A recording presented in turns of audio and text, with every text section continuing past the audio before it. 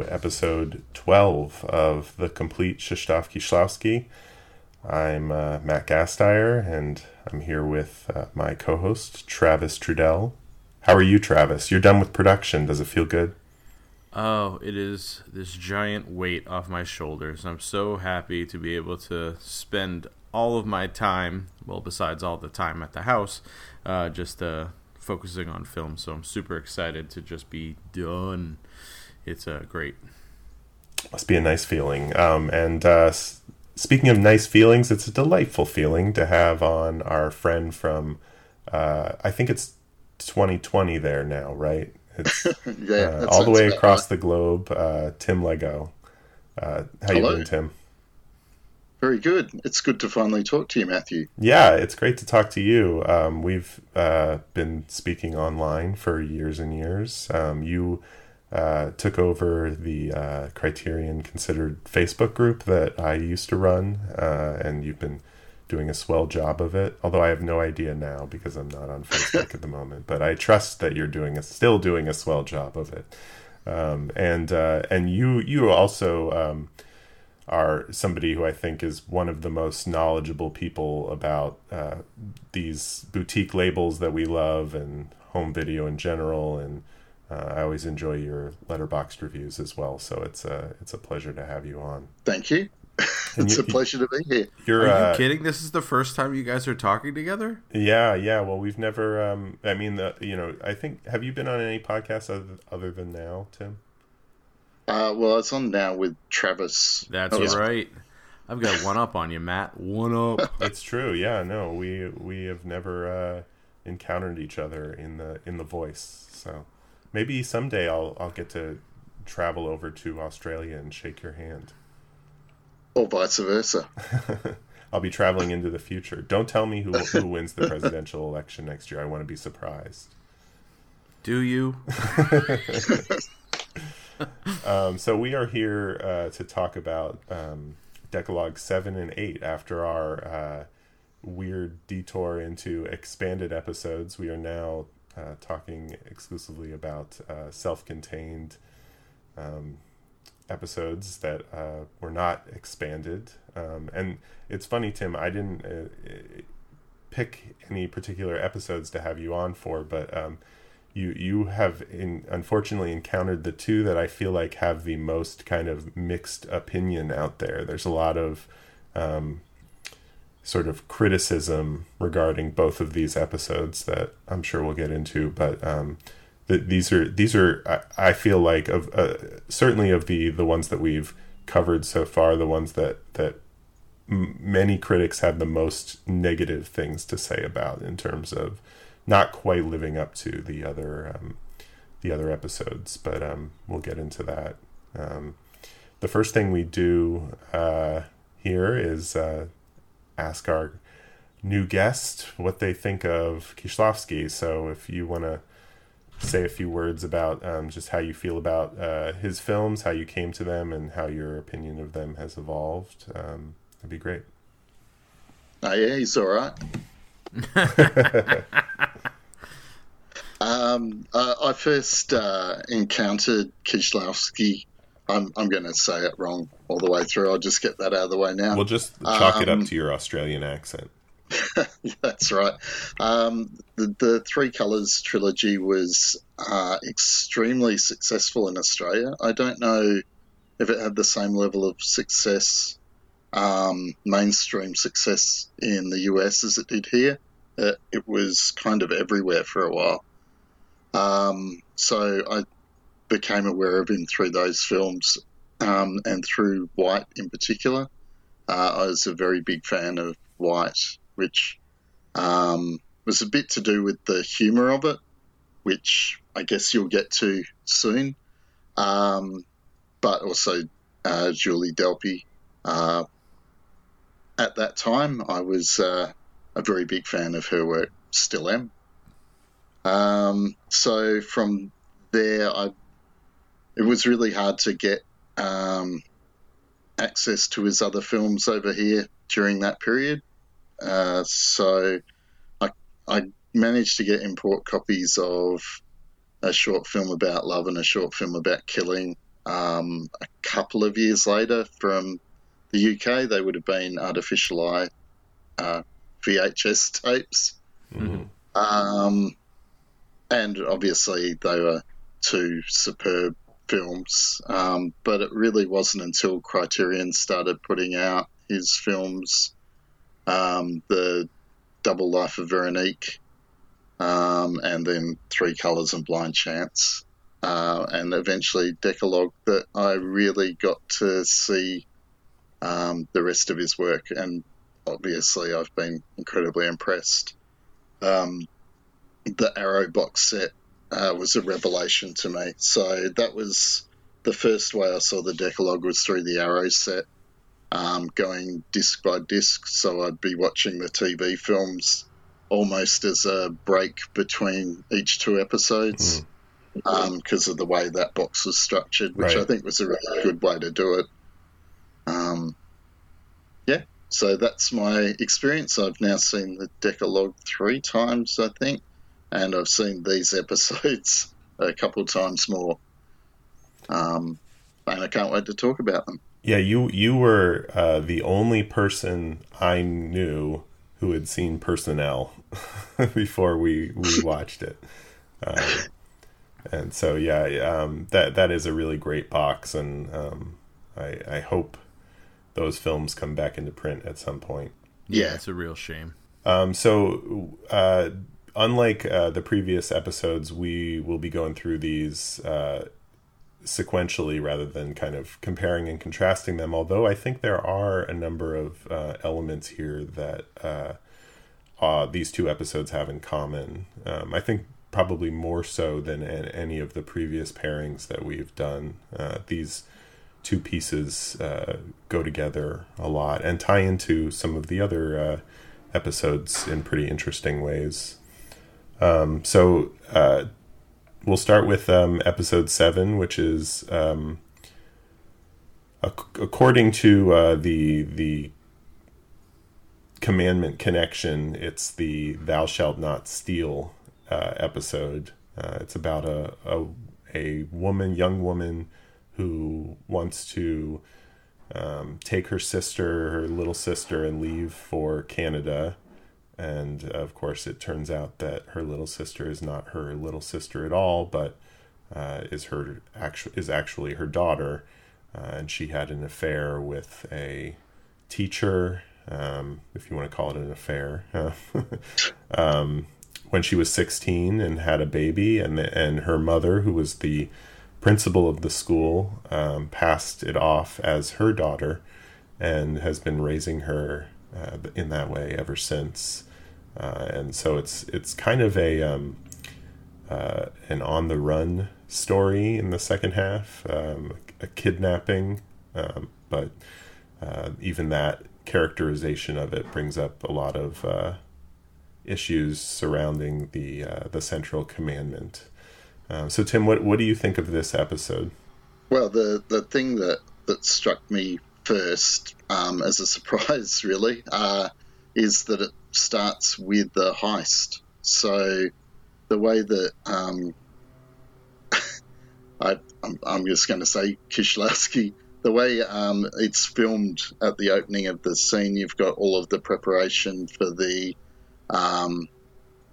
robbery that's about to happen. She's going through trying to get the visa.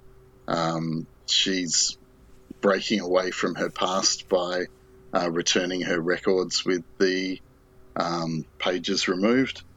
And then she stakes out her victim, I guess. Yeah. She watches her through the playground from behind the tree, and then she maps out her path to the actual burglary when she goes backstage at where the concert is, and throws the ball down the stairs to distract the guard, and then goes up the stairs, and then she's mapped out that Anya will come onto the stage at some point, as all the kids do, and that she'll be there to steal her away. That whole setup is so unlike your normal heist movie, but the structure is exactly the same. I found that really quite fascinating. Yeah, that is. You don't expect a heist movie from Kieślowski, but he does go through the beats that of a standard heist movie. It is. You see the preparation and the enacting of the plan. The only thing you're missing is like the scene where she stands over a table unfolding a map of everything that she's gonna do with little characters. But no, that's yeah. I watching her go through those steps because. I think it's you have the child screaming at the beginning, which is also kind of unsettling. You don't know what's going on. You just hear this crying, and then you're going through all these people, and you still hear this crying, and you're wondering, like, because you're visiting the old man in the workshop. You're seeing Micah. Micah outside doing stuff. You see, and then the child screaming, and you don't know kind of like where this screaming is coming from until, is it Eva? No, Anya. Who's the mom? Oh, Eva. Eva is the mom. Eva. Yeah. She comes in and finally calms her down with there's no wolves? Is that the... yeah, she has a recurring dream about wolves. About wolves, right? Which is very fairy tale-ish. That bit starts, Micah is in there trying to calm her down, and she's continuing to scream. And then Ava comes in and pushes Micah away, tells her to go away, to get out, and says something along the lines of, you can never calm her down. Right, yeah. And then Micah goes to her father for him to calm her down over the encounter. And then Ava shakes the baby. Well, not the baby, shakes the child, as seems to be the way to calm children down in this movie. Is to shake them as hard as you can. Yeah, those are different times. Throw some cold water on her.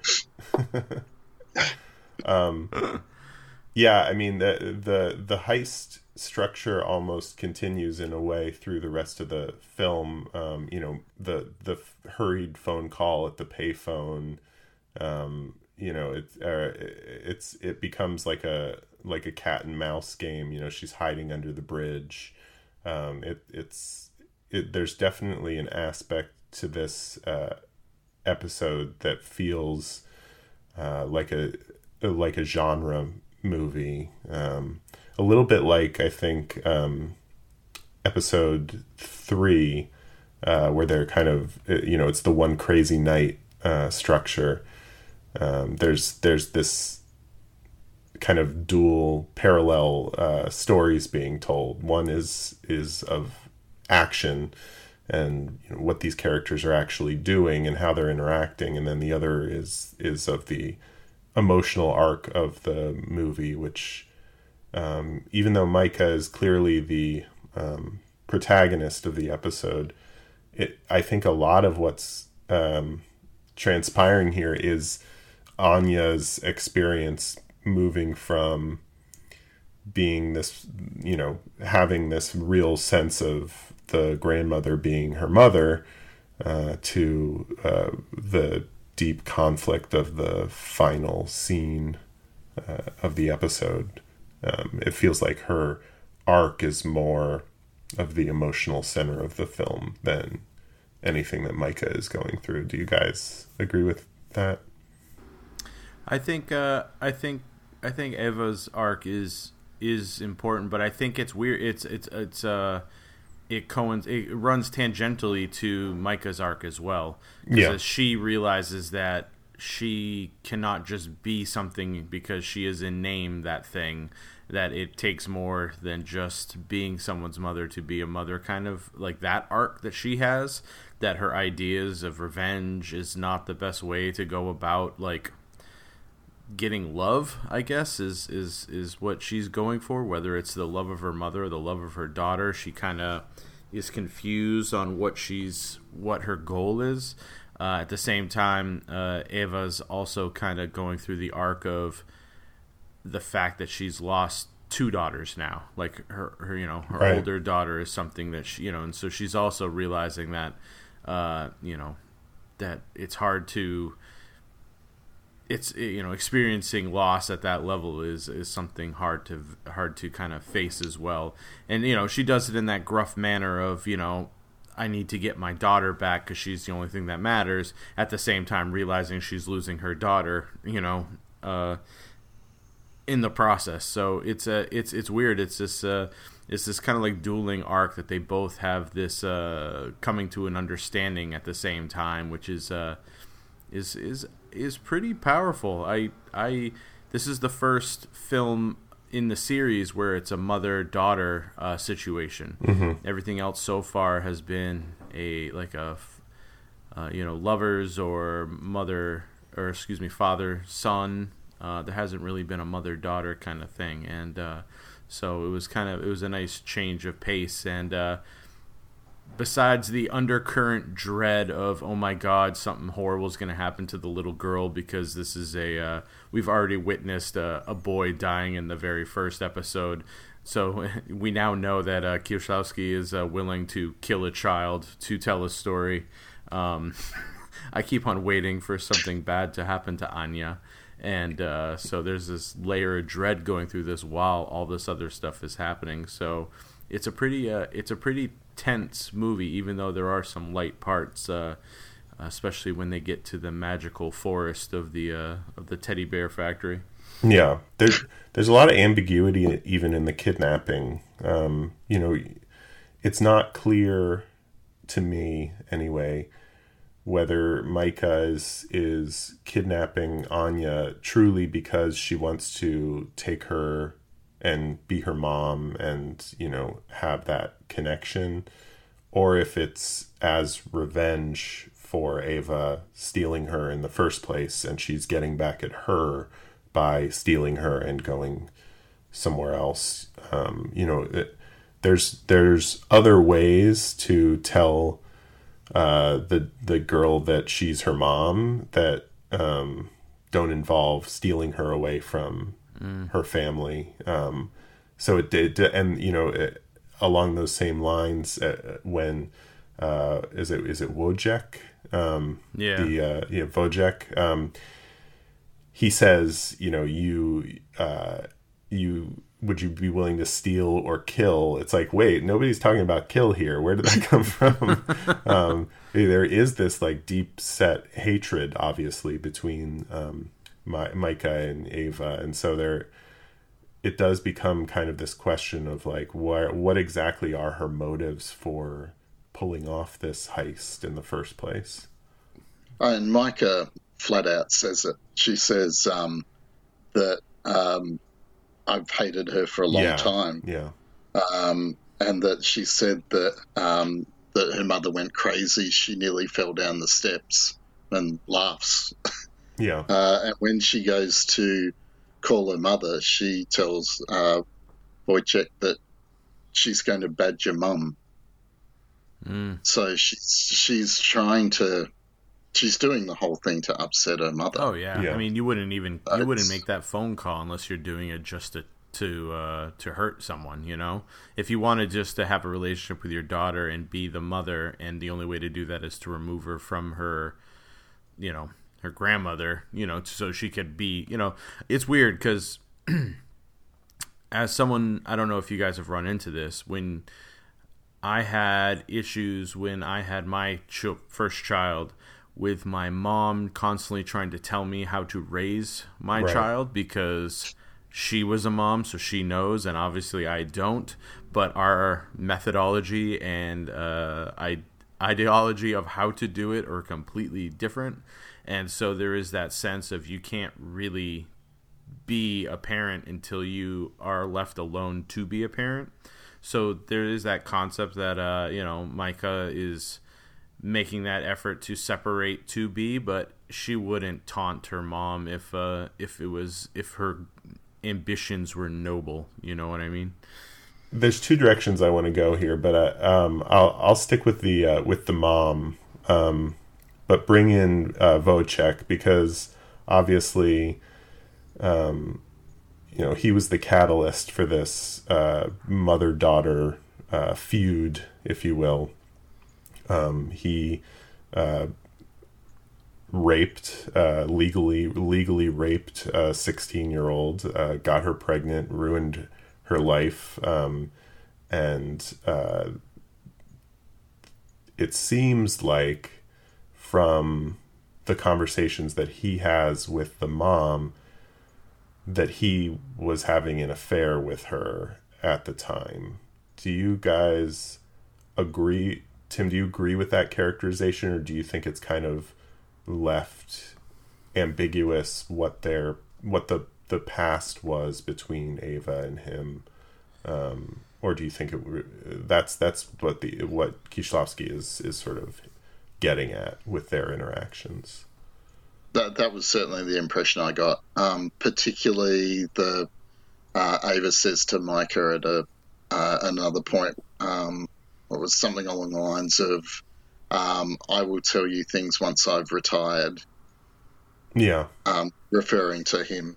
So there was obviously something going on between them. One of the things around that is there's a jealousy in all the relationships here. Every relationship in this film, you can see a jealousy. And people like Ava is jealous of the relationship between Micah and her father. Micah's jealous of the relationship between Ava and Anya. And then Micah becomes jealous of the relationship between Wojciech and Anya when they begin to bond. Yeah, and then Ava's jealous also of... you can feel that jealousy also of between Wojciech and Micah that Ava felt, in the past probably, knowing that... that feeling that she... because there's also that sense that... Or she says explicitly, Ava says that she couldn't have any more children. Right. And so that concept that, I can't have any more children, something's been taken away from me, and then here comes Wojciech, who she probably has an affair with, hoping that maybe that could also provide her children, which echoes some of episode 2's themes. But then, that doesn't happen, but then her daughter is, instantly pregnant from the illicit sexual affair that they had, and makes, just muddies up those waters and causes so much more stress and tension in all their relationships because of it. So I guess if you were to... Yeah. I mean, conceivably, she wanted to have children with Wojciech and was unable to, or, she was still married at the time. So it does tie back again. It's these multiple strands of jealousy, like Tim's talking about. Well, obviously Micah was a minor at the time, but it does seem like Micah takes, I guess, responsibility for the relationship when she's discussing it, saying, you were my mother was the principal, you were the cool English student, right? You were the cool Polish teacher with different, whose classes were different. Yeah. But obviously she brought her mother into that part of the conversation, so it was just like, I'm going to do this to get back at my mother. But yeah, I guess it's definitely common for teenagers who are in statutory rape situations to think that they were the kind of pursuer. There is at the same time this feeling that like he really wanted to have the child and continue the relationship, but then Ava characterizes it to her daughter in a different way, that when the child is born, that she's telling her that he basically didn't want any part in it, and he dismisses that, saying that that's not the case. She lied a little bit, essentially, which kind of gets into like the bearing false witness that is directly addressed in the next episode. So again, there is this sort of ambiguity in terms of what he wanted from the situation, and now he's doing this totally other job in this other place. His father died, and so he's just kind of he feels like he had a missed opportunity, and of course he dodged a scandal in the situation, but there's just as much regret from his perspective as there is from any of the other characters in the episode. Yeah, I mean, the fact that he probably wanted to be a father, he probably wanted to be a part of that life, but he wasn't allowed to because of the scandal. I mean, the fact that he now makes toys for children out in the woods, at an old amusement park, kind of, signifies that is something he definitely wanted to be a part of, and there he is still doing it. And he finally gets to give his daughter a teddy bear that he probably always wanted to when she was born. This episode really feels like a Bergman movie to me. Mm-hmm. I think even Micah, the look of Micah. Yeah, she kind of looks like a awkward Liv Ullmann, I think. Mm-hmm. Yep. And I mean, in particular, Autumn Sonata comes to mind. This isn't as sort of brutally punishing as that movie. Autumn Sonata in that sense is maybe closer to the first episode, but the complexity of the mother-daughter relationship, the extremely cold mother, with a daughter who is dealing with varying degrees of trauma from their past, and sort of the inability to connect, and the ineffectual male characters here. Even though Wojciech eventually sort of takes matters into his own hands, and the mom ends up finding the daughters, they sort of sit around waiting for the female characters to do things in this episode, and it feels a little bit similar to a lot of Bergman films in that sense as well. I sense from everybody's hums that you guys felt the same way watching this. Oh yeah, no, it felt as soon as I first saw Micah, I was like, wow, why does she look so familiar? And I had to after the episode was over, I had to quickly go online to see what other movies I've seen her in, and she's really not in a lot of movies. And then I realized that she does have a uncanny resemblance to Liv Ullmann, and then it started kind of piecing together. It did feel Bergman-esque in the way that it's set up, the way the characters were built, the relationship dynamic. I'm thinking of, I want to say, one of Bergman's early films, the one where the daughter goes to live with her real mom in the city. The name will escape me, but it had a lot of that feel. The daughters were the wrong age, but she had that naivete of I can raise my daughter out on my own and go out in the big world and do my own thing, and then kind of realize that this isn't going to work. She doesn't have the skills to kind of keep this up, and it's time to kind of pack it in. And the fact that she accepts help from a stranger, which becomes her undoing, even though the stranger is lying for her. When she ends up at the train station with Anya, and they go to sleep inside the ticket taker's office, and the ticket taker's like, no, I haven't seen anyone, and then she just pokes her head up and goes, hey mama, which is pretty amusing, the best laid plans. But it's also interesting that this film ends at a train station, with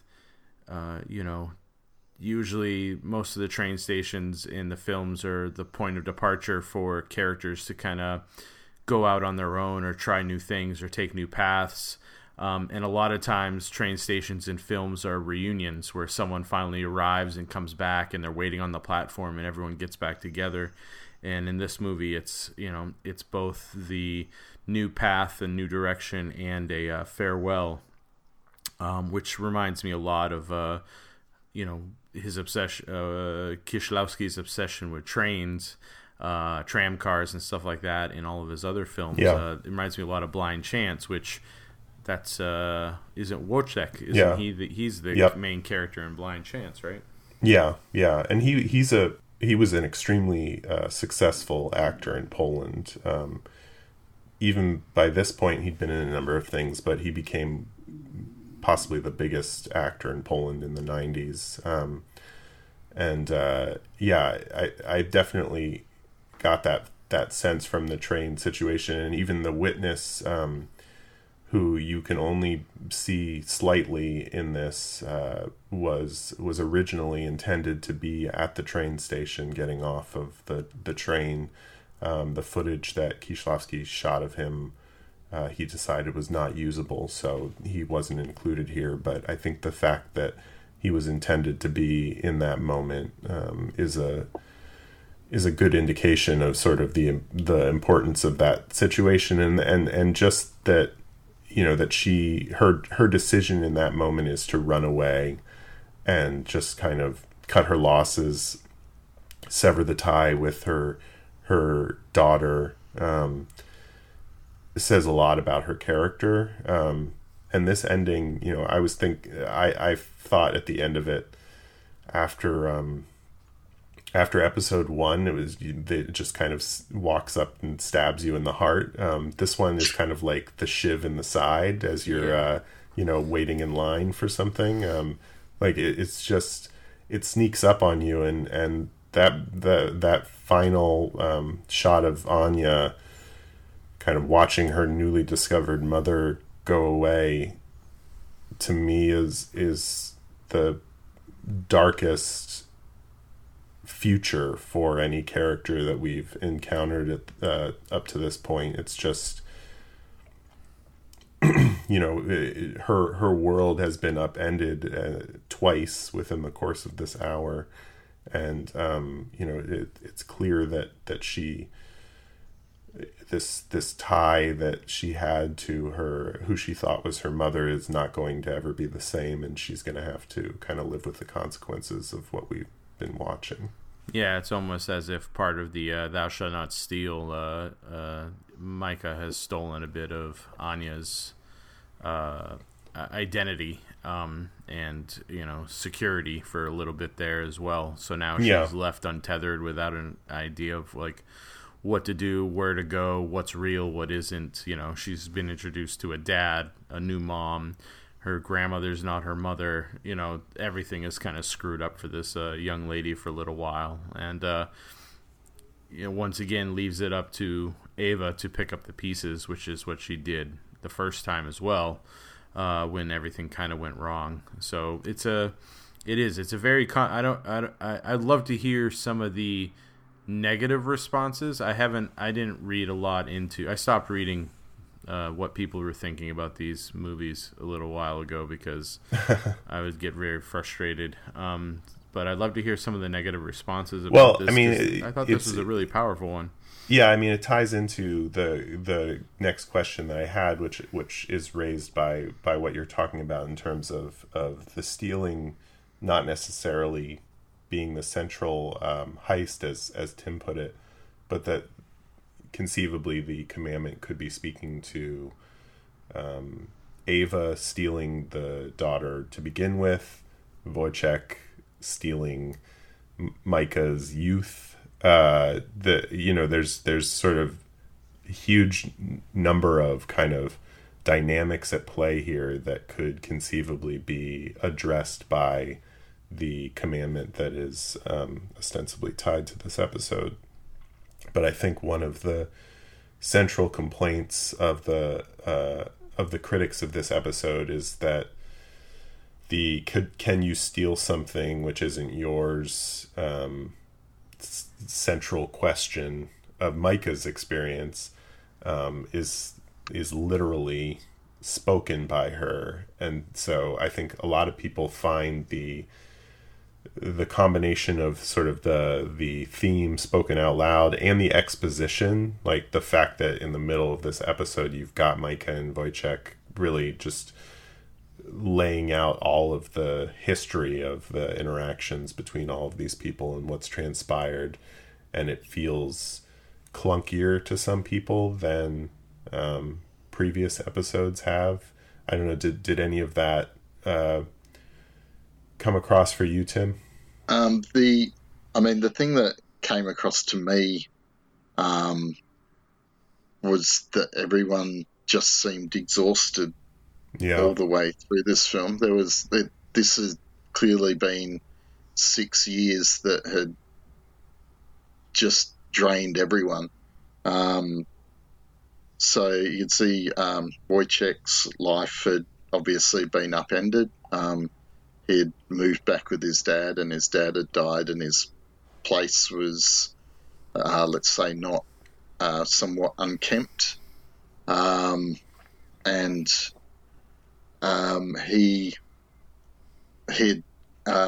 What did he get asked was, what about your dreams? You know, your teaching, your writing, and he just says, I gave up.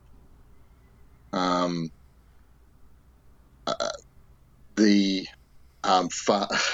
can't remember the name of Eva's husband, but he's just says very little. He just watches.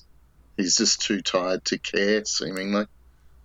Yeah, it was very, like, his whole, like, is he fixing chairs or something? Yeah. It was very like the definition of just like a dude that's checked out completely. He's just, like you said, exhausted. I think more than any of the other characters who are wrapped up in the central conflict of the episode. He's just like, oh, just like, give me some peace and quiet, and I'm good. Yeah, and Ava's the one who had some drive, but she obviously lost that when Anya was taken. And you just see her when why am I blanking on her name? When her daughter, Micah. her actual daughter, Micah, yeah, when Micah calls in with her first, I guess, ransom demand, that she's just on the bed with her hand over her head. Yeah, the fact that no one was willing to help her when she was running around at the theater saying, my daughter's missing, my daughter's missing, you know, and then she just comes home like a zombie and just goes right to her room.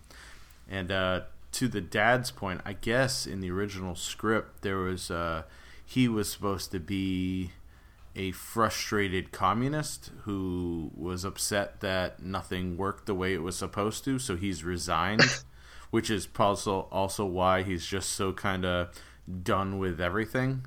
Like, he's just resigned to the fact that nothing worked for his party, nothing's working this way, his family's in ruins, he just kind of hangs out in his room, and I think he's building pipe organs or pianos or something. Oh, well, he does play an instrument. Yeah, I wasn't sure kind of if that was connected to what he was building.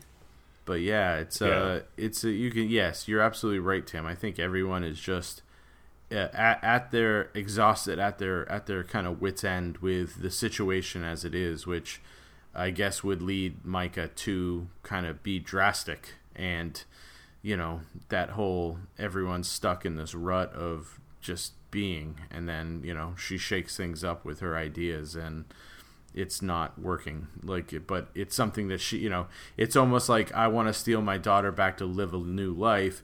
She doesn't need her daughter, she just needs to go start a new life. Like, everything has been ruined for her and she needs to begin again. And this idea, this, you know, magical, let's go escape to Canada where we can live our lives without, you know, the oppression of my parents, you know, that's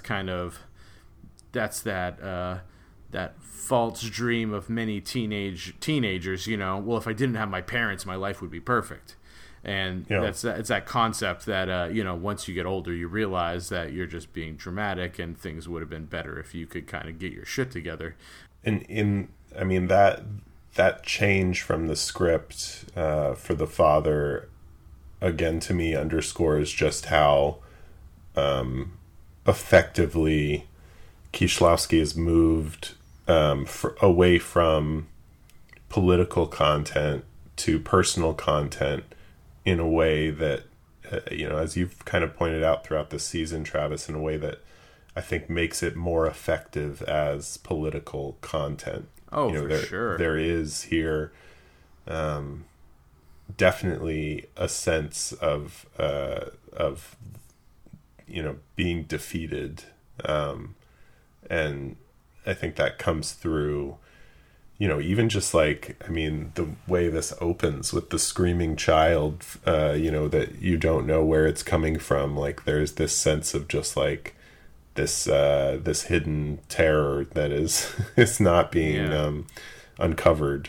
Yeah, the wolves are at the door, and there's nothing we can do about it except for cry and be comforted by our mother state. that seems like a lighthearted way to end the discussion of this episode 7. Did you guys have anything else that you wanted to touch on? I guess the one other thing is just the way that this episode is shot is, I think, somewhat more naturalistic than the recent episodes.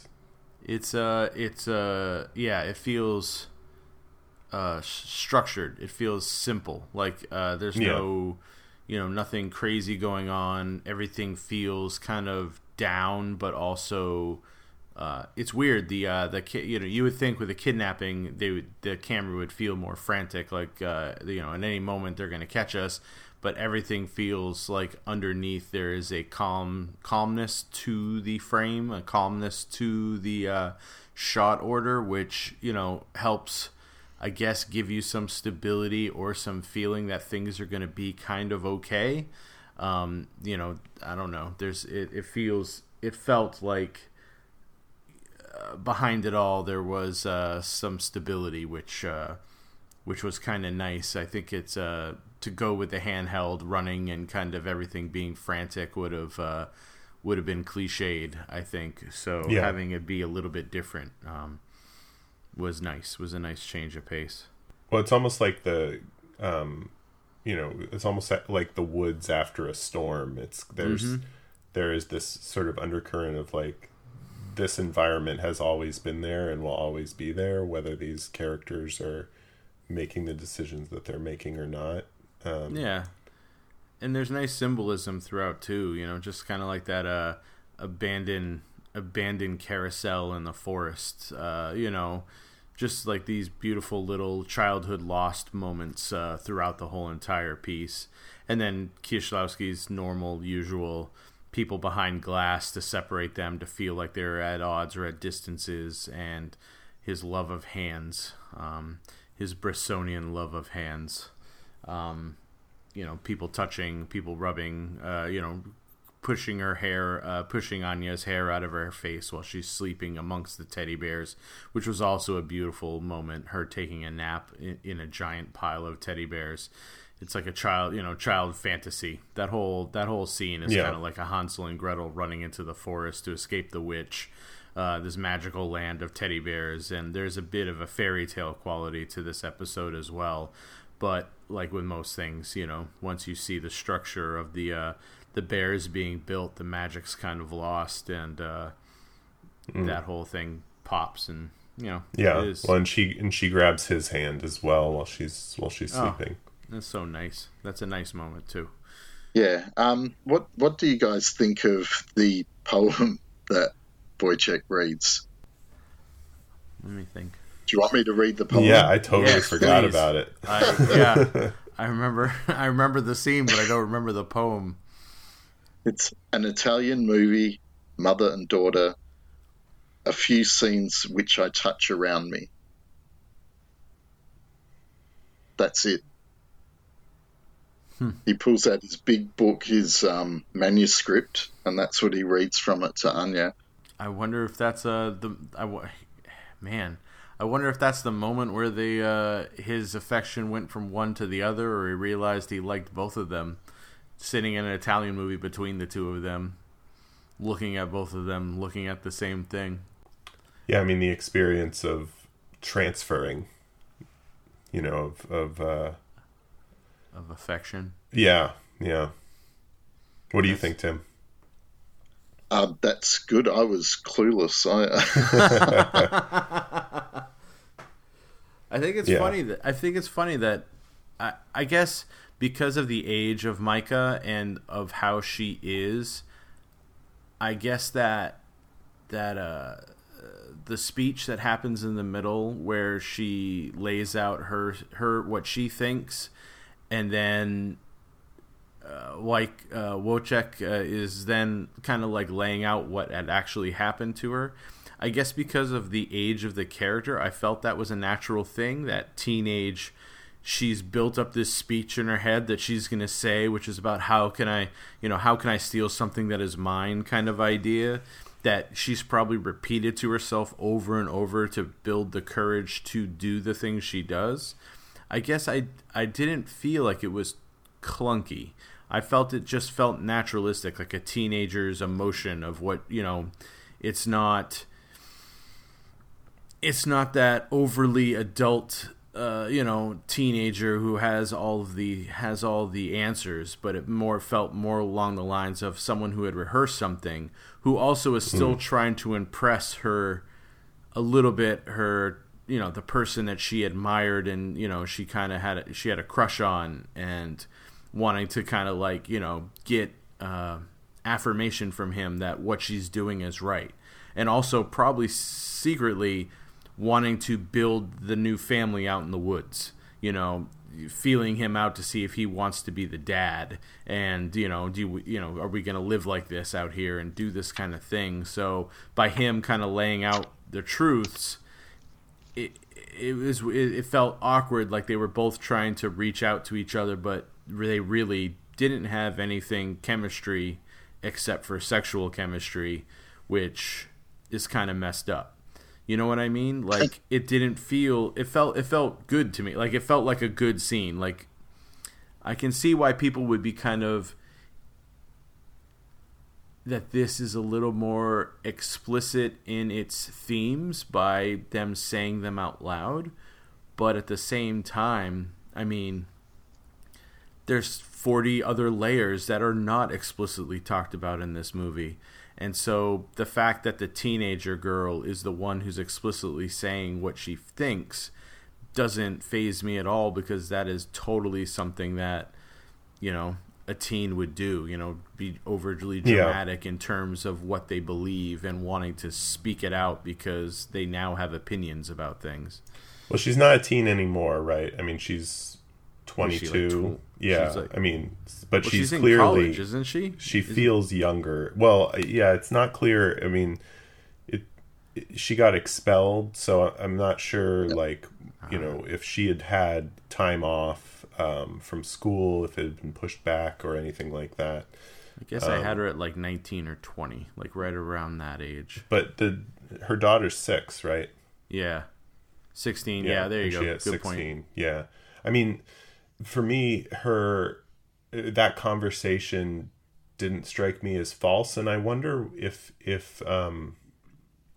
some of this has to do with the fact that we're not watching these back to back in the way that some people, will watch first 5 and then the next 5, especially if you have to see them in theater. That conversation is so much about their past and sort of reckoning with what they were like then and what they've been doing, and that's not, even though a lot of the episodes so far have to do with things from the past, kind of bringing to bear on what's happening in each episode.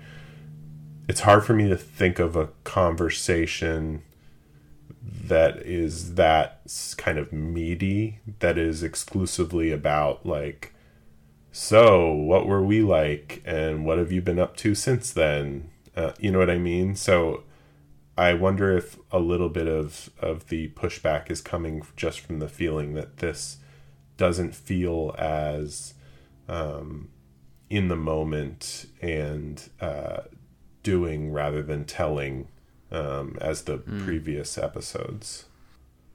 But it's also, it follows on from, obviously, a short film about killing or and a short film about love. So they're probably two of the strongest of the series. Right.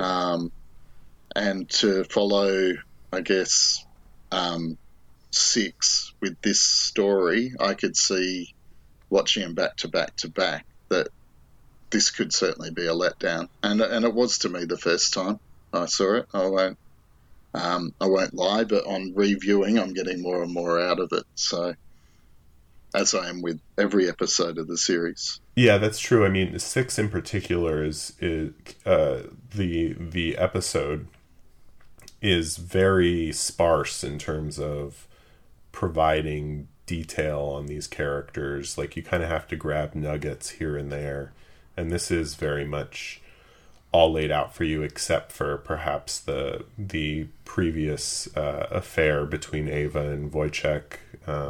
It's all laid out except for the juicy details. Yeah, there's nuggets there, but it's not. But I mean, again, there are still all these elements that feel like little details in a short story. You know, the poem, the river. Like there's these little moments that don't feel like they necessarily clearly connect to what's being discussed, but they lend more richness to the story that they surround. So yeah, I mean, I don't agree with the criticism entirely, but it was interesting to read, especially just because the previous episodes have fairly uniformly been very strongly received.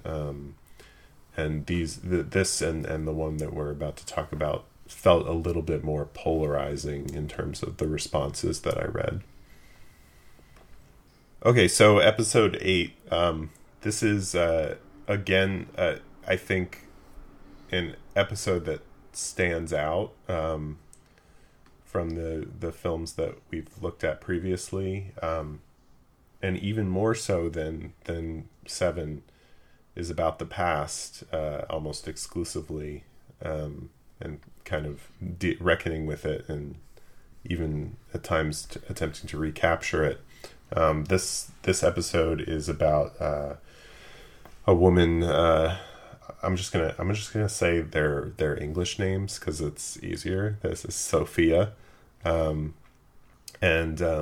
she's a philosophy professor who has written a number of books, which have been translated by Elizabeth, who is a former Polish citizen, now American, and they through this visit to Poland, she reveals that they have this previous history together of an experience during the Holocaust. Where Elizabeth was asking to be taken in by Sophia and told that they would not take her in to save her because they were Christian and they didn't want to bear false witness by pretending that she was their child. So the other thing I want to point out up front here is that there is a description of episode 2 in the initial philosophical discussion in the class that Sophia is having, where somebody puts forth basically the moral quandary of episode 2 before Elizabeth describes the moral quandary of this episode. So even more than the other episodes where they kind of just have characters floating in, and there's even a character here from a different episode, or the witness who is sitting in the class here. This is the most kind of direct connection to a different episode in that they literally describe the plot of one of them. Tim, what do you think of this episode 8? Kind of your initial reaction to it? They also foreshadow the plot of episode 10. That's right. Pretty heavily in this one. Yeah. It's interesting having watched these two out of sync of the rest of the series rather than straight through, because they both involve 6-year-old girls being removed from a parent or from their parents. And yeah, I just found that connection really surprising, and surprising I didn't notice it earlier. There's also a mother-daughter connection here that mirrors that mother-daughter connection as well. Yeah, and the lecture format, the first time I saw it, I found it a bit difficult, a bit heavy-handed, and I'm assuming that's going to be one of the criticisms that is levelled at it. But I kind of see that it's character-wise, I can see why that's the way it's been introduced. But yeah, it's 11 minutes of the episode is essentially retelling episode 2 and then telling the moral dilemma of this one. Right. Straight to camera. So it's it can feel a bit, well, like you're being lectured to. But the other thing that I find surprising about this episode is that there's, for a Holocaust story, there's a lot of humour in and around the story, but I'm not quite sure why it's there. Nutcase. Yeah, and the rubber man. Oh yeah, the rubber man and the just the drunk man wandering into class. Yeah. Let me say right now, I would totally sign up for an elective course called Ethical Hell. I think that's a fantastic. That would be a fantastic course to hang out in. Just come up with ethical dilemmas and see how people would get out of them. Well, that sort of leads into what I think. Yeah, that's definitely where a lot of the criticism comes from. There's also the discussion of what's basically a discussion of, like, is there a God, later on in the episode, and which people feel Sophia's essentially just a mouthpiece for Kieślowski. And I do feel like in movies, anytime there is anybody who is a philosophy professor or a religious professor, like, they don't talk like those people actually do. They talk like artists, you know? Mm-hmm. And so there is this sense of, like, okay, well, this is just like a really easy device for you to talk about the issues that in other episodes you're able to explore in a more, showing, not telling way. And so I can see why people get frustrated with those moments. I found them, I found them interesting, and I found the dialogue to be compellingly written. So I wasn't necessarily in that camp, but I think for me, what I respond to most in this episode is the cinematography, which is almost to me as stylized as the cinematography in Short Film About Killing. Those head-on perspectives of the dialogue is very unusual for this series. And then the sort of journey through her old apartment building is so compelling, both from a kind of story perspective and just like meeting these weird offbeat characters and diving into this world that seems so out of place from what we've experienced previously in the episode, but also just like is shot really well, and it's just kind of like, it's almost like a what's his name, who did, it's almost like City of Lost Children, like it feels like this fantastical place. And yeah, I mean, like just some of these moments, it's unclear. At one point when Sophia is driving Elizabeth around, like she's going through a tunnel, and the way she's looking at the camera, it doesn't even seem like there, and the way the scene starts, it doesn't even seem like there's anybody else in the car except for us and her. It's this very unusual way of putting together scenes that really, especially at the beginning of the episode, separates the two main characters to such a degree that they are so isolated that they through the course of the film their coming together is very satisfying. Yeah, this episode was very refreshing. After many episodes of like moral dilemmas or tragedy or tension, just all this pent up, with a couple episodes of violent or sexual release, but everything has been so tense.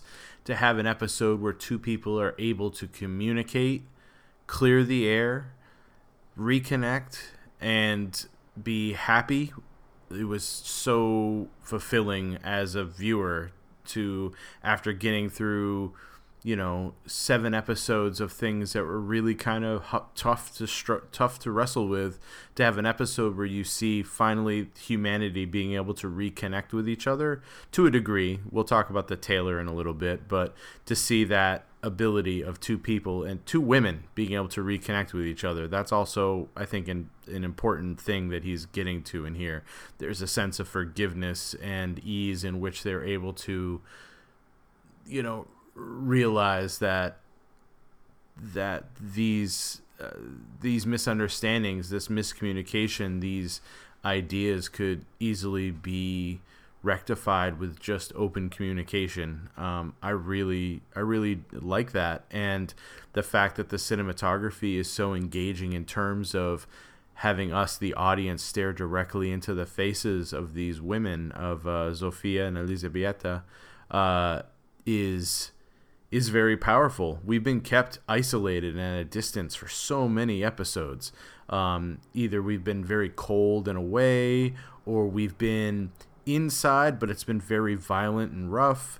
And to have just someone look at you with a smile on their face, directly addressing you, that scene where she's going to the tunnel and she's just smiling and looking at you, happy to be on this journey together, and you as the audience, by being so close and so within that, there's a closeness that you haven't gotten the rest of the episodes, and you do feel good about it. At least I do. And I really appreciated that. And all the lecturing and all the discussing, it was good. It was also kind of just like listening to these people work through things was kind of a nice, I guess, change of pace. It's almost kind of a bit of a psychoanalysis, by working through all these problems, you kind of are putting things into perspective. And so I appreciated it. I like this episode a lot. It is very different from everything else we've seen, but I think it's kind of a nice change of pace from everything else. It's needed. Yeah, I did notice with the cinematography that when they're inside, everything was close, and but when all of the outside shots were generally from a distance, so you'd have the long shots of her running and out in the park. You'd have wild overhead shots of the car just traveling and parking. Lots of shots of cars. A big crane shot. Our first big crane shot of the whole series. The car parks. And she parks, and you can tell she parks horribly because she's parking for a mark and not how normal people would park. Twice. We see her park twice from overhead. Yeah, I liked it. I also like the repetitive nature of it. We go through her day by herself, and you get the loneliness she has, and you don't realize how lonely she is until you hear her story later on about how that was a tough decision for her, and she's lived with it forever. And you almost see it's almost kind of like self-imposed exile from the world, that and her sense. husband died almost right after the war. Right after, yeah, and 1952. Yeah, his hands in his pockets, and he's super tense and pacing. That had to have a real big effect on him as well. And then you repeat the same day, but now with a friend, this person, this almost daughter figure that she could have had. And they have their breakfast, and she breaks her diet to spend the morning with her, and you have her building that tea. Oh, the scene where she finally has the cup of tea. Yeah.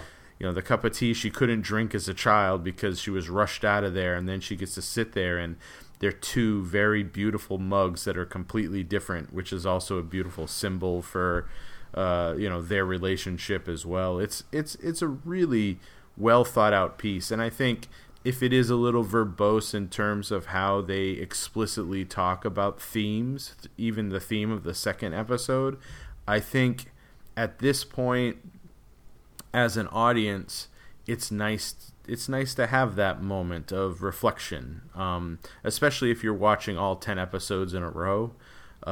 You need this break. It's almost like when you build an anthology, you have serious stuff, and then there's always one comedic piece to kind of lighten up the mood before you go into whatever the final act is going to be. And there is some comedy, there is some strangeness. Getting out of their apartment complex block and getting to that weird apartment where, are you here for the advert? Yeah. Which, what is the advert? Because it's got to be pretty weird, and it's funny, it's odd. There's a bit of a tension in there because obviously she's still looking for the girl that she left behind, and but there's all these strange characters that exist in the world that she remembers, and it's not the same, and it's really well done in that sense.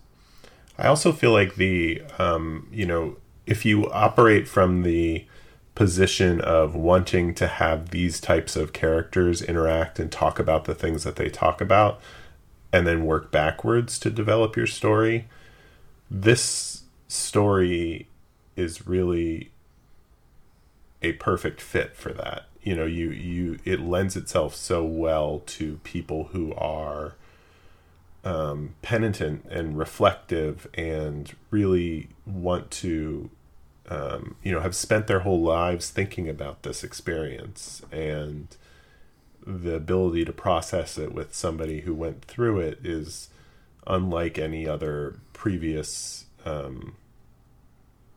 experience that they've had. And as somebody like Sophia who spends her whole life talking about moral quandaries for a profession, to not be able to talk about her own most complex decision and the thing that probably shaped her the most, and have this woman show up, to me is a perfect situation for that. It's kind of like what you were talking about in the last episode, Travis, with Micah sort of practicing and like working through her decision to take her daughter.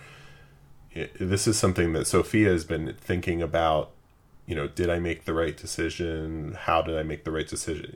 Why did I do that? Like, what can I do to rectify it?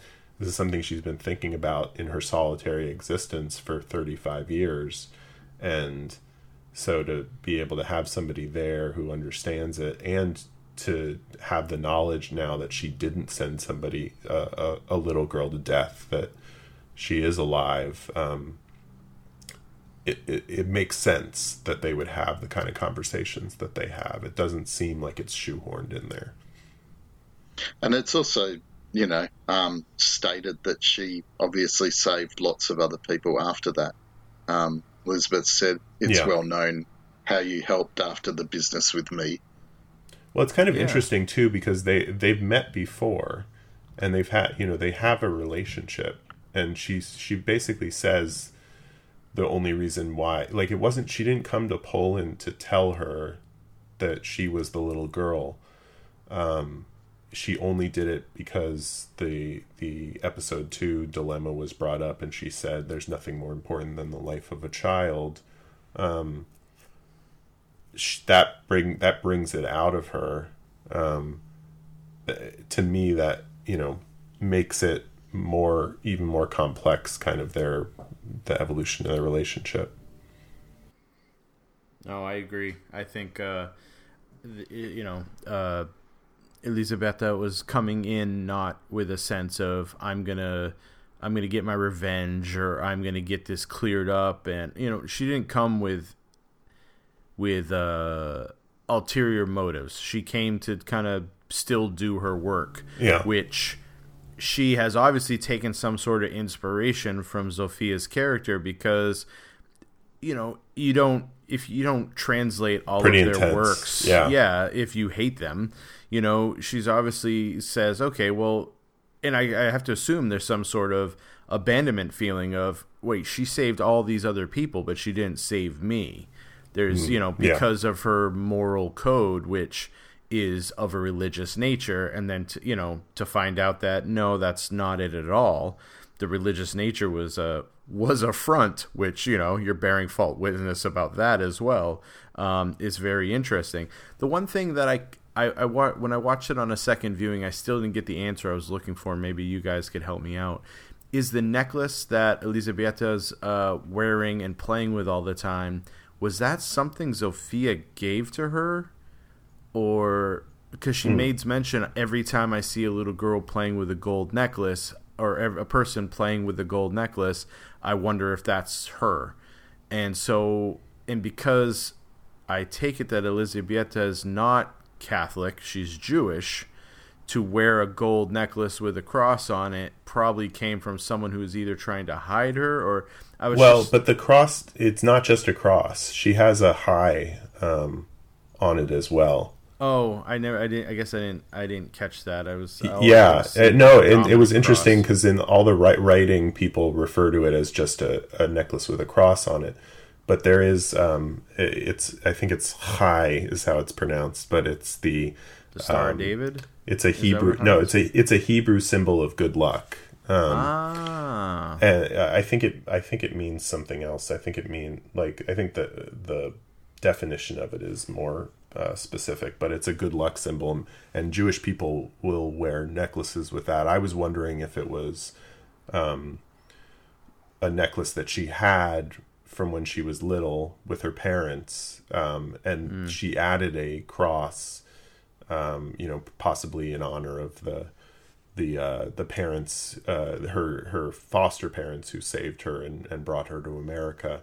But I did find that very interesting, that she would have, both of those symbols around her neck. And it is unclear, like, which one was added first. Like, did she rediscover her Jewish heritage later on and incorporate it into this necklace that was a part of her experience of surviving? It does seem, the history of that does seem unclear. Yeah. No, for sure. I also think, Zofia's choice, to, come on, it's gotta be in there somewhere. Her choice to take her to the house in which it all happened. We didn't even talk about we talked about this house, but she invites her to her house to have tea, and then takes her to the place in which she was abandoned. It's kind of a weird choice, because you could see that she took her there so Elisabetta could come to terms with some things, but it's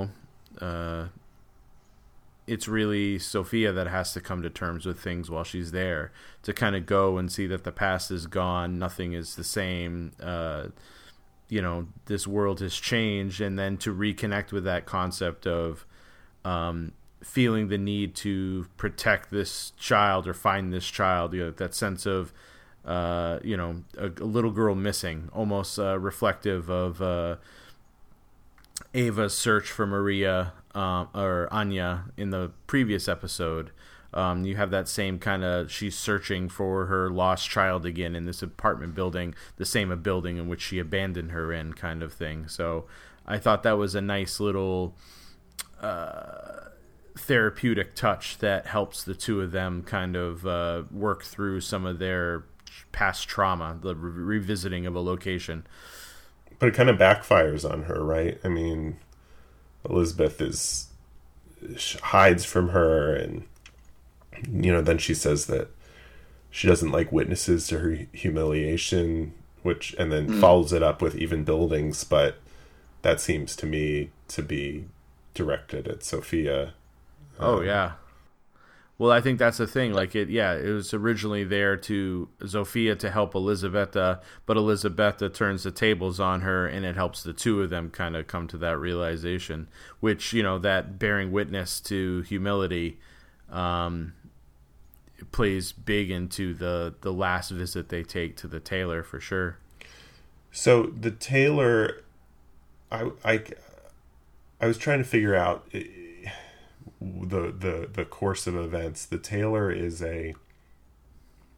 part of a couple who Elizabeth was intended to go to after meeting with Sophia and her husband, and they heard that the tailor was an informant for the Gestapo, right? Yeah. Then it turned out that information was false, and they were rescued from being executed. By the underground, right? So that happened during the war.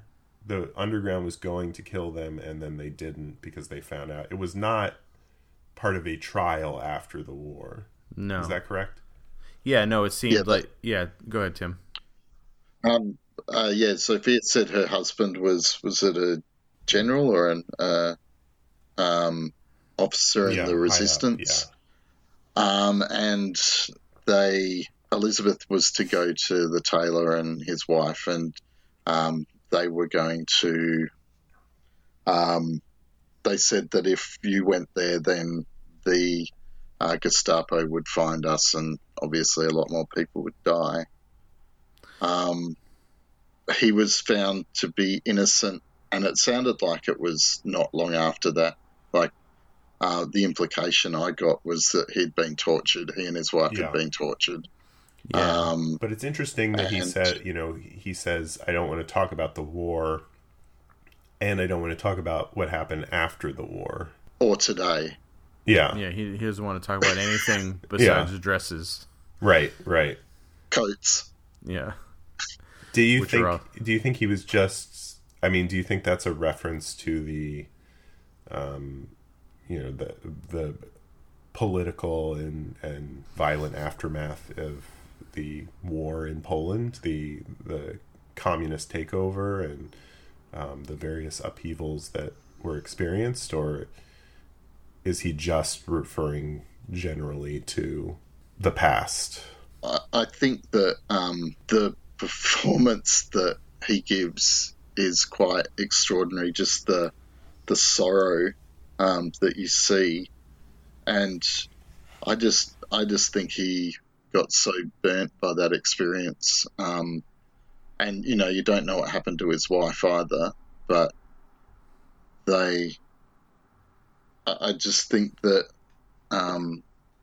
he was there trying to help save this child, and he ends up being tortured and nearly executed for being something that he wasn't. Yeah.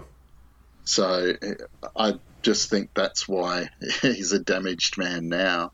I think to talk to your question, Matt, to quote Erica Long, a little of both.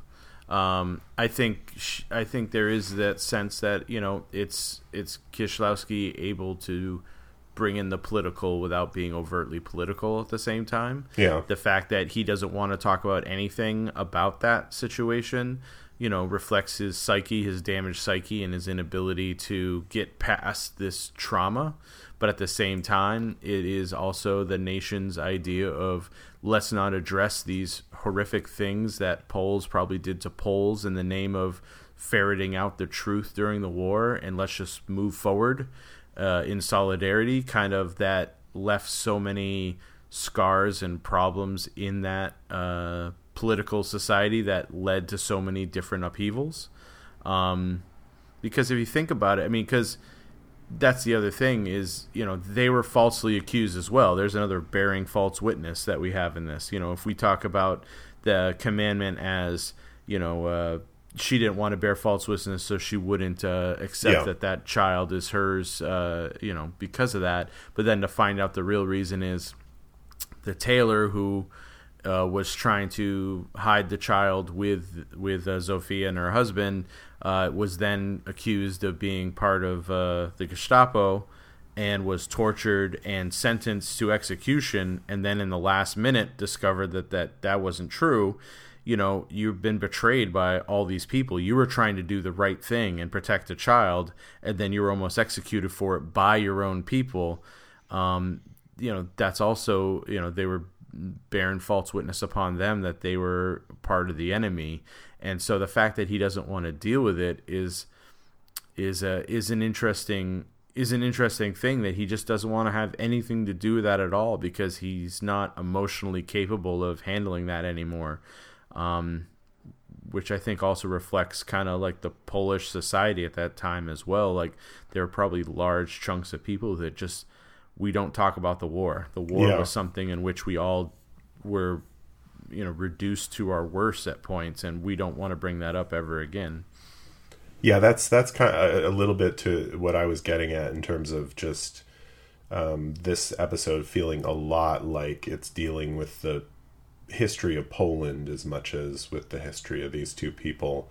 And Dekalog came out a couple years after Shoah, which made a big controversial splash in Poland because a lot of that film is directed at the supposed complicity of Polish citizens in the Holocaust and the rich history of anti-Semitism in the country. So this is a lot more than, to use the metaphor of the beginning of this episode, an exercise in philosophical discussion for the people who would view this on TV. These are people who, a lot of them, lived through what they're talking about here, and the younger ones had parents who lived through it. So it seems to me like, it's difficult for us to even sort of conceive of what it would be like to watch this story unfold in Poland in the 80s in comparison to us watching it now. And also the guy who plays the tailor was also in Blind Chance. He is the party member, the older party member who was falsely imprisoned. Yeah, who was falsely imprisoned. Yeah. So again, it feels that doesn't feel like a coincidence to me, and it underscores the kind of political implications of this story as well, or at least the historical implications of it. And it's and following on from what you were saying about Shoah, it was also Europa came out the following year. And so there was obviously, at that time, they were looking back at their rather shameful history, I guess. Yeah, I think that's why the cinematography is so unique in this one. There's lots of direct addressing of the characters to the camera. They're directly addressing the audience as well. These moments of smiling and acceptance, and a person that supposedly was of Christian faith when the act of denial would happened, and then a person who is spending their time reconnecting and finding Jewish stories and tracing survivors, just all these moments that post-war just they're having this sense of, it's almost like there's a collective forgiveness, a collective sense of let's work together. Only through open dialogue can we kind of help heal these problems. And then you have the one character who refuses to have an open dialogue, and you can see how miserable and how they're going to be stuck in the past because they can't move forward. You know, that idea that even his magazines are outdated, and he can't ever, you know, he'll never thrive in this world because he can't get the material, he can't make something new, he can't provide for the community in the way that he thinks he's going to just by ignoring the problems, is very telling as well. I think there's a lot going on in this that is, I think if we, you know, like Matt, you were saying, if we were of that time and of that country and of that heritage, that we would have, you know, I bet this was a big episode for them that they really did enjoy.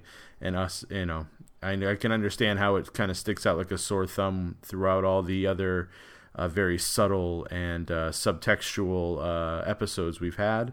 But this one being so overtly textual, I think, is something that needs to be done because it's about needing to communicate. And so by openly communicating in the episode, it really does, you know, show that, hey guys, we can fix this. Everyone should talk. If we all talk, then I think things can be worked out, forgivenesses can be reached, misunderstandings can be cleared up, and everyone would be moving forward in a different path.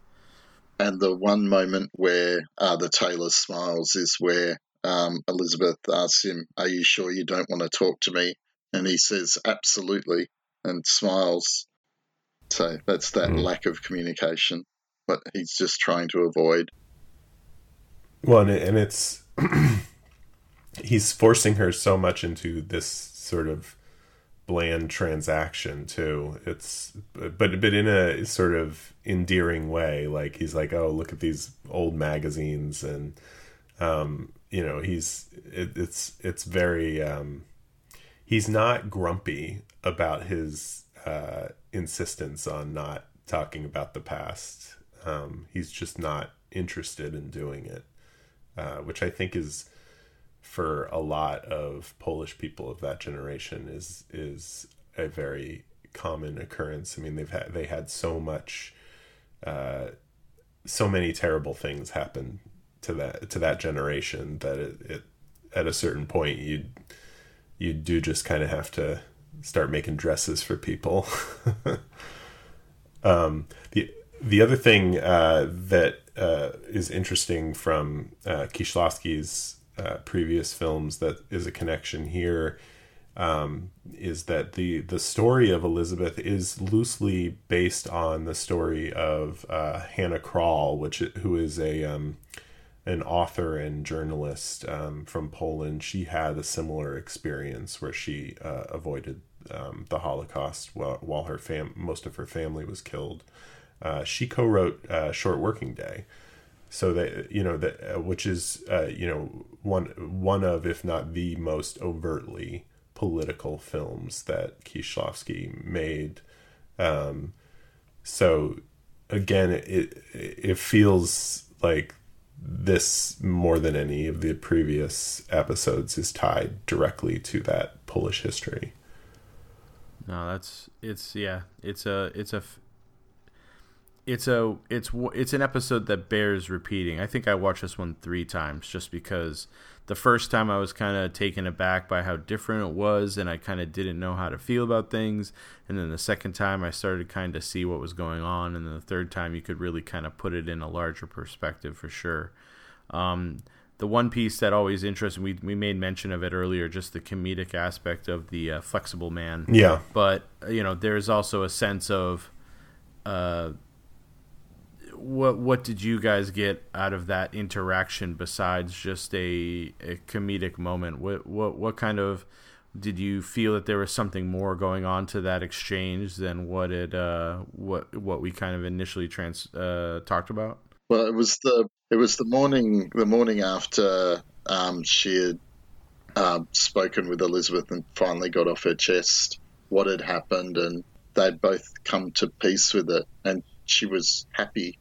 So she was, the flexible man said, what was it, anyone can do this, and she was trying and bending back, and he said, what was it? I think you're too it's old. Too or late. Something to yeah, be able to do it. Never mind. It's too late. You can't start now or something like that. And you just see the joy on her face from at that time, and I think that was probably what I got most out of it. She had that weight lifted. All of the other times when she's out by herself, she's lonely, but she just seemed to, she'd found happiness. That was what I got out of that, and he was just there to, I guess, push it along. He reminded me a lot of the jugglers in No End. Mm-hmm. Like, it's this weird thing of this useless skill that they're trying to be the best at. I don't know that I have like a conclusive point about that comparison, but it did, like, immediately when this guy was like bending over backwards, I was like, oh, just like the jugglers. Well, he did say that there's this guy on TV and I'll prove that I'm better. Right. Yeah. No, I like that. I like that concept of being flexible. Like, just, in terms of your thinking, in terms of your attitude, in terms of your way of being, that concept of, if you're flexible, even she bends as far as she can, and she can't bend as far as he does, but the whole, every time we see her exercising, she's jogging and she's bending forward, and now she's bending backwards. Bending backwards for someone, that concept of making an extreme effort to make something work. I like that idea for her, as to bend backwards to kind of make sure that she has worked out those differences, and she has, and just the physical symbol of her making that extreme effort but laughing and getting joy out of it is like you said, Tim. It's just so wonderful to see her smile and have that experience.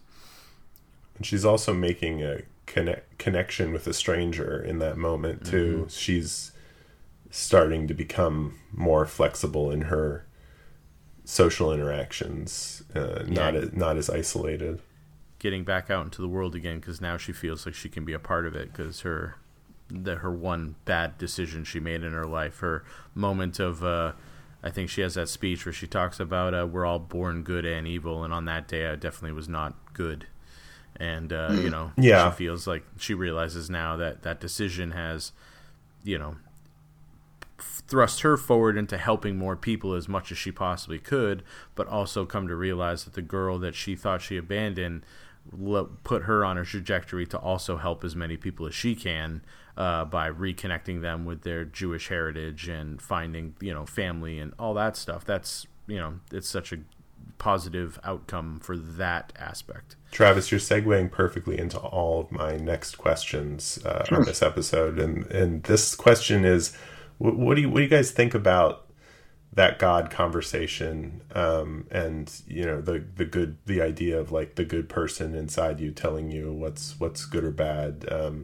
Do you feel like that is it truly is sort of a stand-in for Kieślowski? I mean, he's kind of said similar things in interviews, and I guess, how much do you think that's intended to apply to all of the episodes that we have watched so far, or if it's really just Sophia speaking her own personal belief?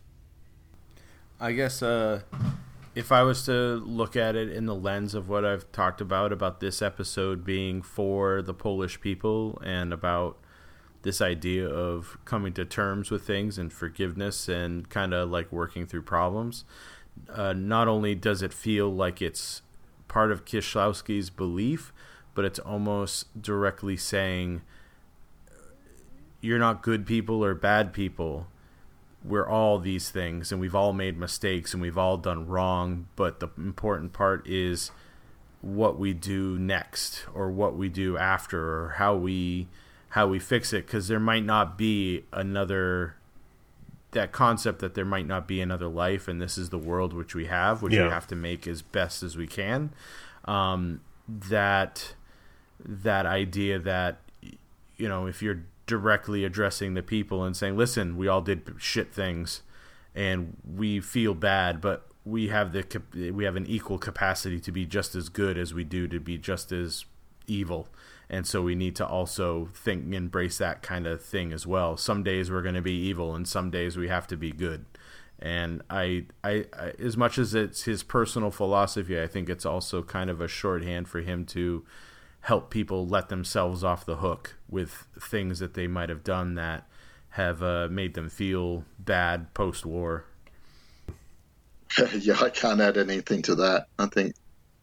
Yeah, I mean, I agree with all of that. I think the other thing that struck me about it is just that it really underscored how much Kieślowski is interested in the spiritual rather than the religious aspect of these deeper questions. And I think what I always struggle with in those situations is that there seems to be no way around talking about the difference between a deep spirituality and moral code, and without invoking God in some way, either by accepting or rejecting both the terminology and the philosophy behind the idea of a God. You know, that she can't speak to her own sort of internal moral compass in any sense that doesn't invoke the idea of a God inside of all of us. Do you know what I mean? I think that aspect of it is something that I've personally struggled with in my kind of development as a moral person, or as working on, becoming what I perceive of as a moral person. And so it can be frustrating to kind of have a conversation that is essentially just about like, how do you treat other people? And like you said, like, how do we make the best of what we have, and kind of try to make our time on this planet as enjoyable for us as it is for other people, and become a better person, and as who we personally see as a better person.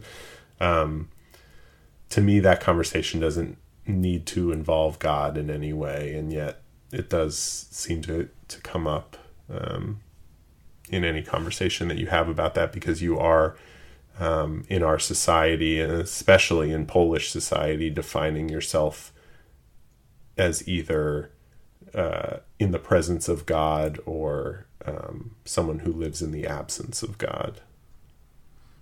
Yeah, I think there's definitely a case to be made that this is kind of like the bow on the top of his thesis in terms of what he's attempting to do with this film cycle. That there is all these people that we're judging, because we've judged everyone up into this point of this film. We've judged them on their moral basis, on their choices, on their decisions. And then for him to say, there's no point in judging, where we do bad things, we do good things. The outcome is, what we make of it, and not so much of what we, how we view these people. It's pointless to view these people in a bad or negative way, because we've all done bad things. We've all done, but we have to try to do good things to kind of be a part of society and make it a better whole. So I think it's a really, as much as it's a bit didactic, this episode, it's an important lesson to kind of have explicitly told to us. Yeah, and at the end of the lecture, the assignment that Sophia gives the staff is the students is to put together a plausible account of what the woman's point of view was, and at the end she says, and try and understand her, try and get that understanding of the other person's point of view. Yeah, I think that's very important. I think that's one of the things. The like another piece that we haven't really discussed a bit is the fact that in the classroom, she gives that assignment to the girl to try to understand her point of view. The only male that has any sort of contribution talks about things being really violent and fear. In fear. And then you go to the end of the episode and you have a guy who's working based off of his fear principles, and you have these two women that have come to terms with things through understanding and dialogue. There's also a sense of Kieślowski's viewpoint on the feminine and masculine in terms of how they're dealing with these situations.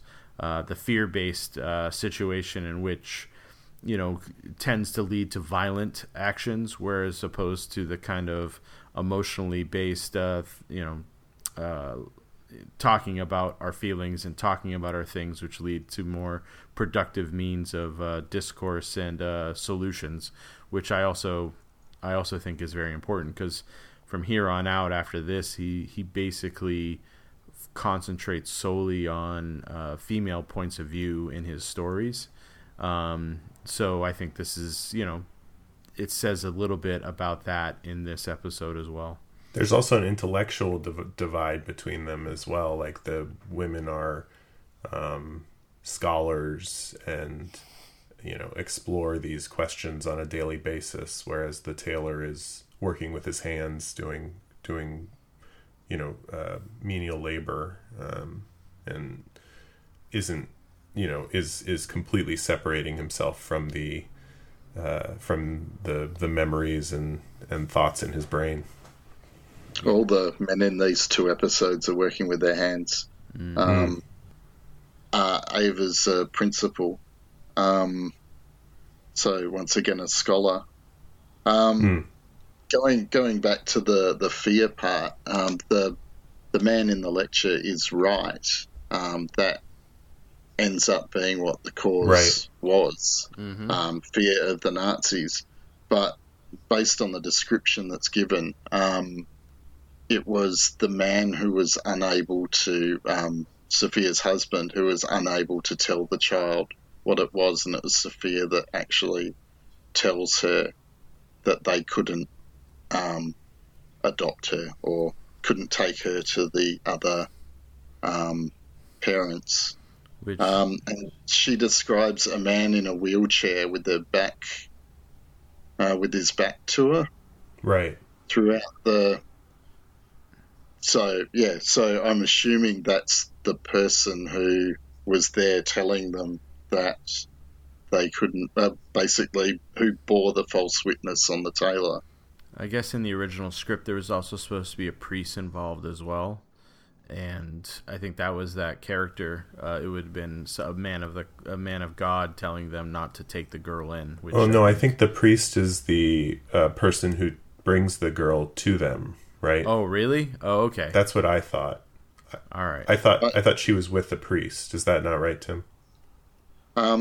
She kept referring to him as the guardian. I thought they were going to meet a priest. I guess it's not that relevant. Oh, look at us. Well, the final we have a real Rashomon about this priest going on here. The final scene in the script, I think, was her taking her to the priest, the like sort of last person in the equation who's still alive, to show him that she survived. Okay. But they ended with the tailor instead. It is a surprising ending, just because the episode is so focused on these two characters, and we don't get to live in that moment, that final moment between them. We go off instead with this secondary character. I think we do live in that final moment, because he's watching them through the window and seeing the connection that they've made. Definitely, yeah. What I mean is, like, that the camera is so intimate on these two characters throughout the episode that to have that removal and to be seeing it from his perspective instead of them looking directly into the camera, as they've done many times in this episode, it was surprising to me. Yeah, and then Kieślowski's symbolism of glass separating people. He's added the extra layer of bars. Like, this guy is totally removed from them, like not even close to them. And we haven't even brought up the opening, which is very unusual in this series, and involves Flashback. hands. Yeah, it appears to be whoever took her to this apartment complex, sort of winding their way, and to me, just immediately recalls episode 7, and just the idea of, like, we don't know, both in terms of the fact that a child is being taken, and in terms of a child feeling lost or in some situation that's stressful, or that we don't know what's going on. Similar to the child crying at the beginning of episode 7. I don't know if it would have struck me quite to that degree without that lead in from episode 7, but it definitely did feel like, it almost felt like a dream too. It's very like fluid and abstract. What did you guys think watching that the first time? I thought something similar, because it looked to be the apartment complex. Yeah. Right. Right. So whether that was Sophia thinking about it, seeing this flashback, because obviously that building wouldn't have been there during the war. Right. But she's having this this vision of what happened. Like, this is something that's haunting her all the time. Yeah. Yeah, I agree. It does feel like it's from her perspective. And again, like with the idea that even a building, you don't want to be witness to your humiliation. This series is framed around a building that is ostensibly watching all of these characters and their interactions. And that's the other nice thing that happens within this piece is Sophia flat out says this building is filled with all the people and all these stories, and everyone has a story. And I like that it's also talking about the theme of what we're witnessing as well, directly addressing the what this piece is about. The other thing that we didn't talk about is this episode is the one in which we state very clearly that the Watcher is of some sort of mystical or magical element, because he appears in the scene. We do a camera move across the students, and there's an empty desk. We do the same camera move one scene later, and now he's sitting there. And this is one of the few in which the Watcher only appears once, and it's almost like Sophia recognizes him and listens to him for once and does exactly what she's supposed to do, which leads to a proper happy ending. Whereas most other people have ignored the Watcher or heed his advice too late or heed his look too late, which caused the problems that lead to some sort of tragic kind of conclusion, with the exception of the child's death in the first one, in which he's just waiting there to witness it happen because there's no stopping that unavoidable fate. But it's interesting because all the other ones, they kind of, usually they see him and they kind of just blow past him, or they recognize that he's staring but go through with it anyway. This one, it's like she sees that, you see him directly address us, the audience, by looking, and she looks at us, the audience, as well, and then, make sure she, does the right thing, which is very interesting. And the fact that, he is a magical being because he apparates in the classroom. Well, it's certainly the most overt appearance of him since episode 1. You get a full on close up of him listening to the story and looking at Sophia, her watching her during that story is a sort of character arc in itself. I mean, she's slowly realizing all of these situations and deciding what she's going to do about it. It's a very interesting experience that makes it richer than just purely somebody dumping exposition on us so that we know how these two characters are related. Her performance throughout that is extraordinary. Yeah. Just the way she shakes, and just the emotion that she conveys without words, is, it's a real highlight of the whole series. And then, of course, the drunk man walking in, right at the most crucial part of the the story. Well, again, it's elements like that like make me feel like Kieślowski knows the limitations of the story structure that he's incorporated and is accounting for the fact that he doesn't want this to be just a bunch of people sitting around talking about the plot of the movie, like, Scream 2 or something. He's very aware of the cinematic elements that are needed to make this more than just didactic or removed and expository. But also the man shouting in English at him. Yeah, get out. The man in the bow tie. Get out. It's funny because you can see that his partner is translating to him throughout the lecture. Like, he keeps on whispering in his ear, like when subjects or thoughts are being brought up, he kind of whispers over to him. So the fact that he's probably this Polish is not his first language and then just yells at the guy, that's pretty good. Are there any other elements of this episode that you guys wanted to touch on? I love the philatelist. Yes. He is a great character. The description of where she says, he collects stamps, and Sophia says, no, it's more than that. He shows them to me the way people display their grandchildren or pictures of their kids. Yeah.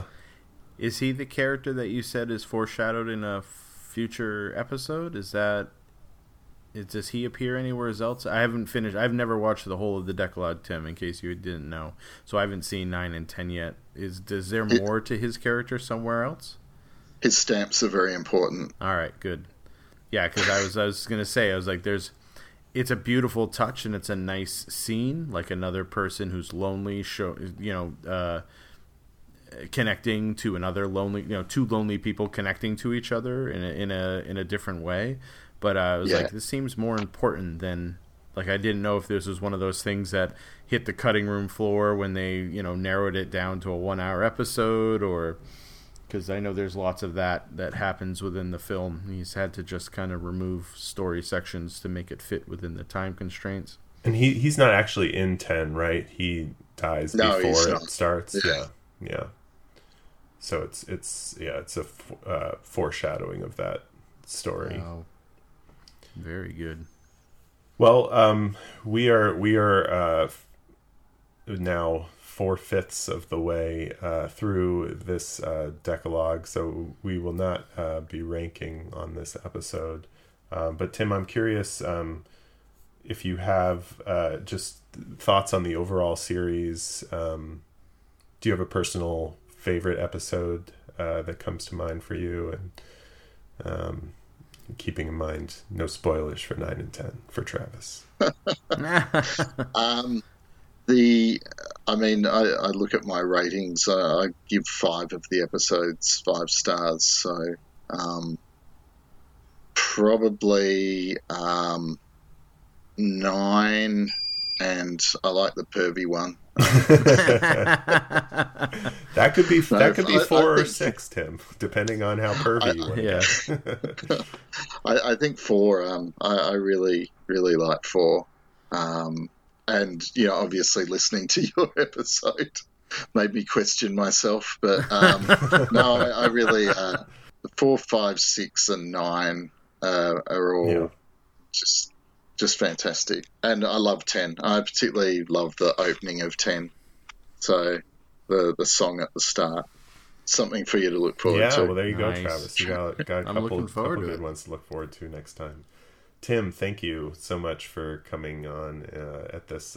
I don't even know what time. It's probably like 3 p.m. where you are. I don't know. I don't know how you guys tell time down there, but it's just hit tomorrow.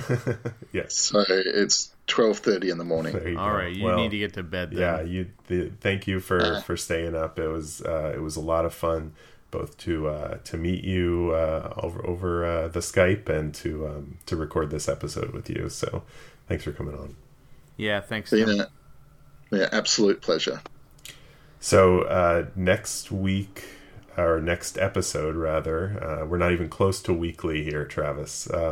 I know. We need time. Yes, we need exactly. time to process. We gotta reflect. We will be covering the last 2 episodes, so we do have a summary episode planned for everybody watching at home. So it will not be our last discussion on Dekalog, but we will be covering episodes 9 and 10. So we will have finished up this little mini-series of ours. Are you bittersweet, Travis? How are you feeling? Yeah, it's been a fun ride. This is the first time I'm watching the Dekalog.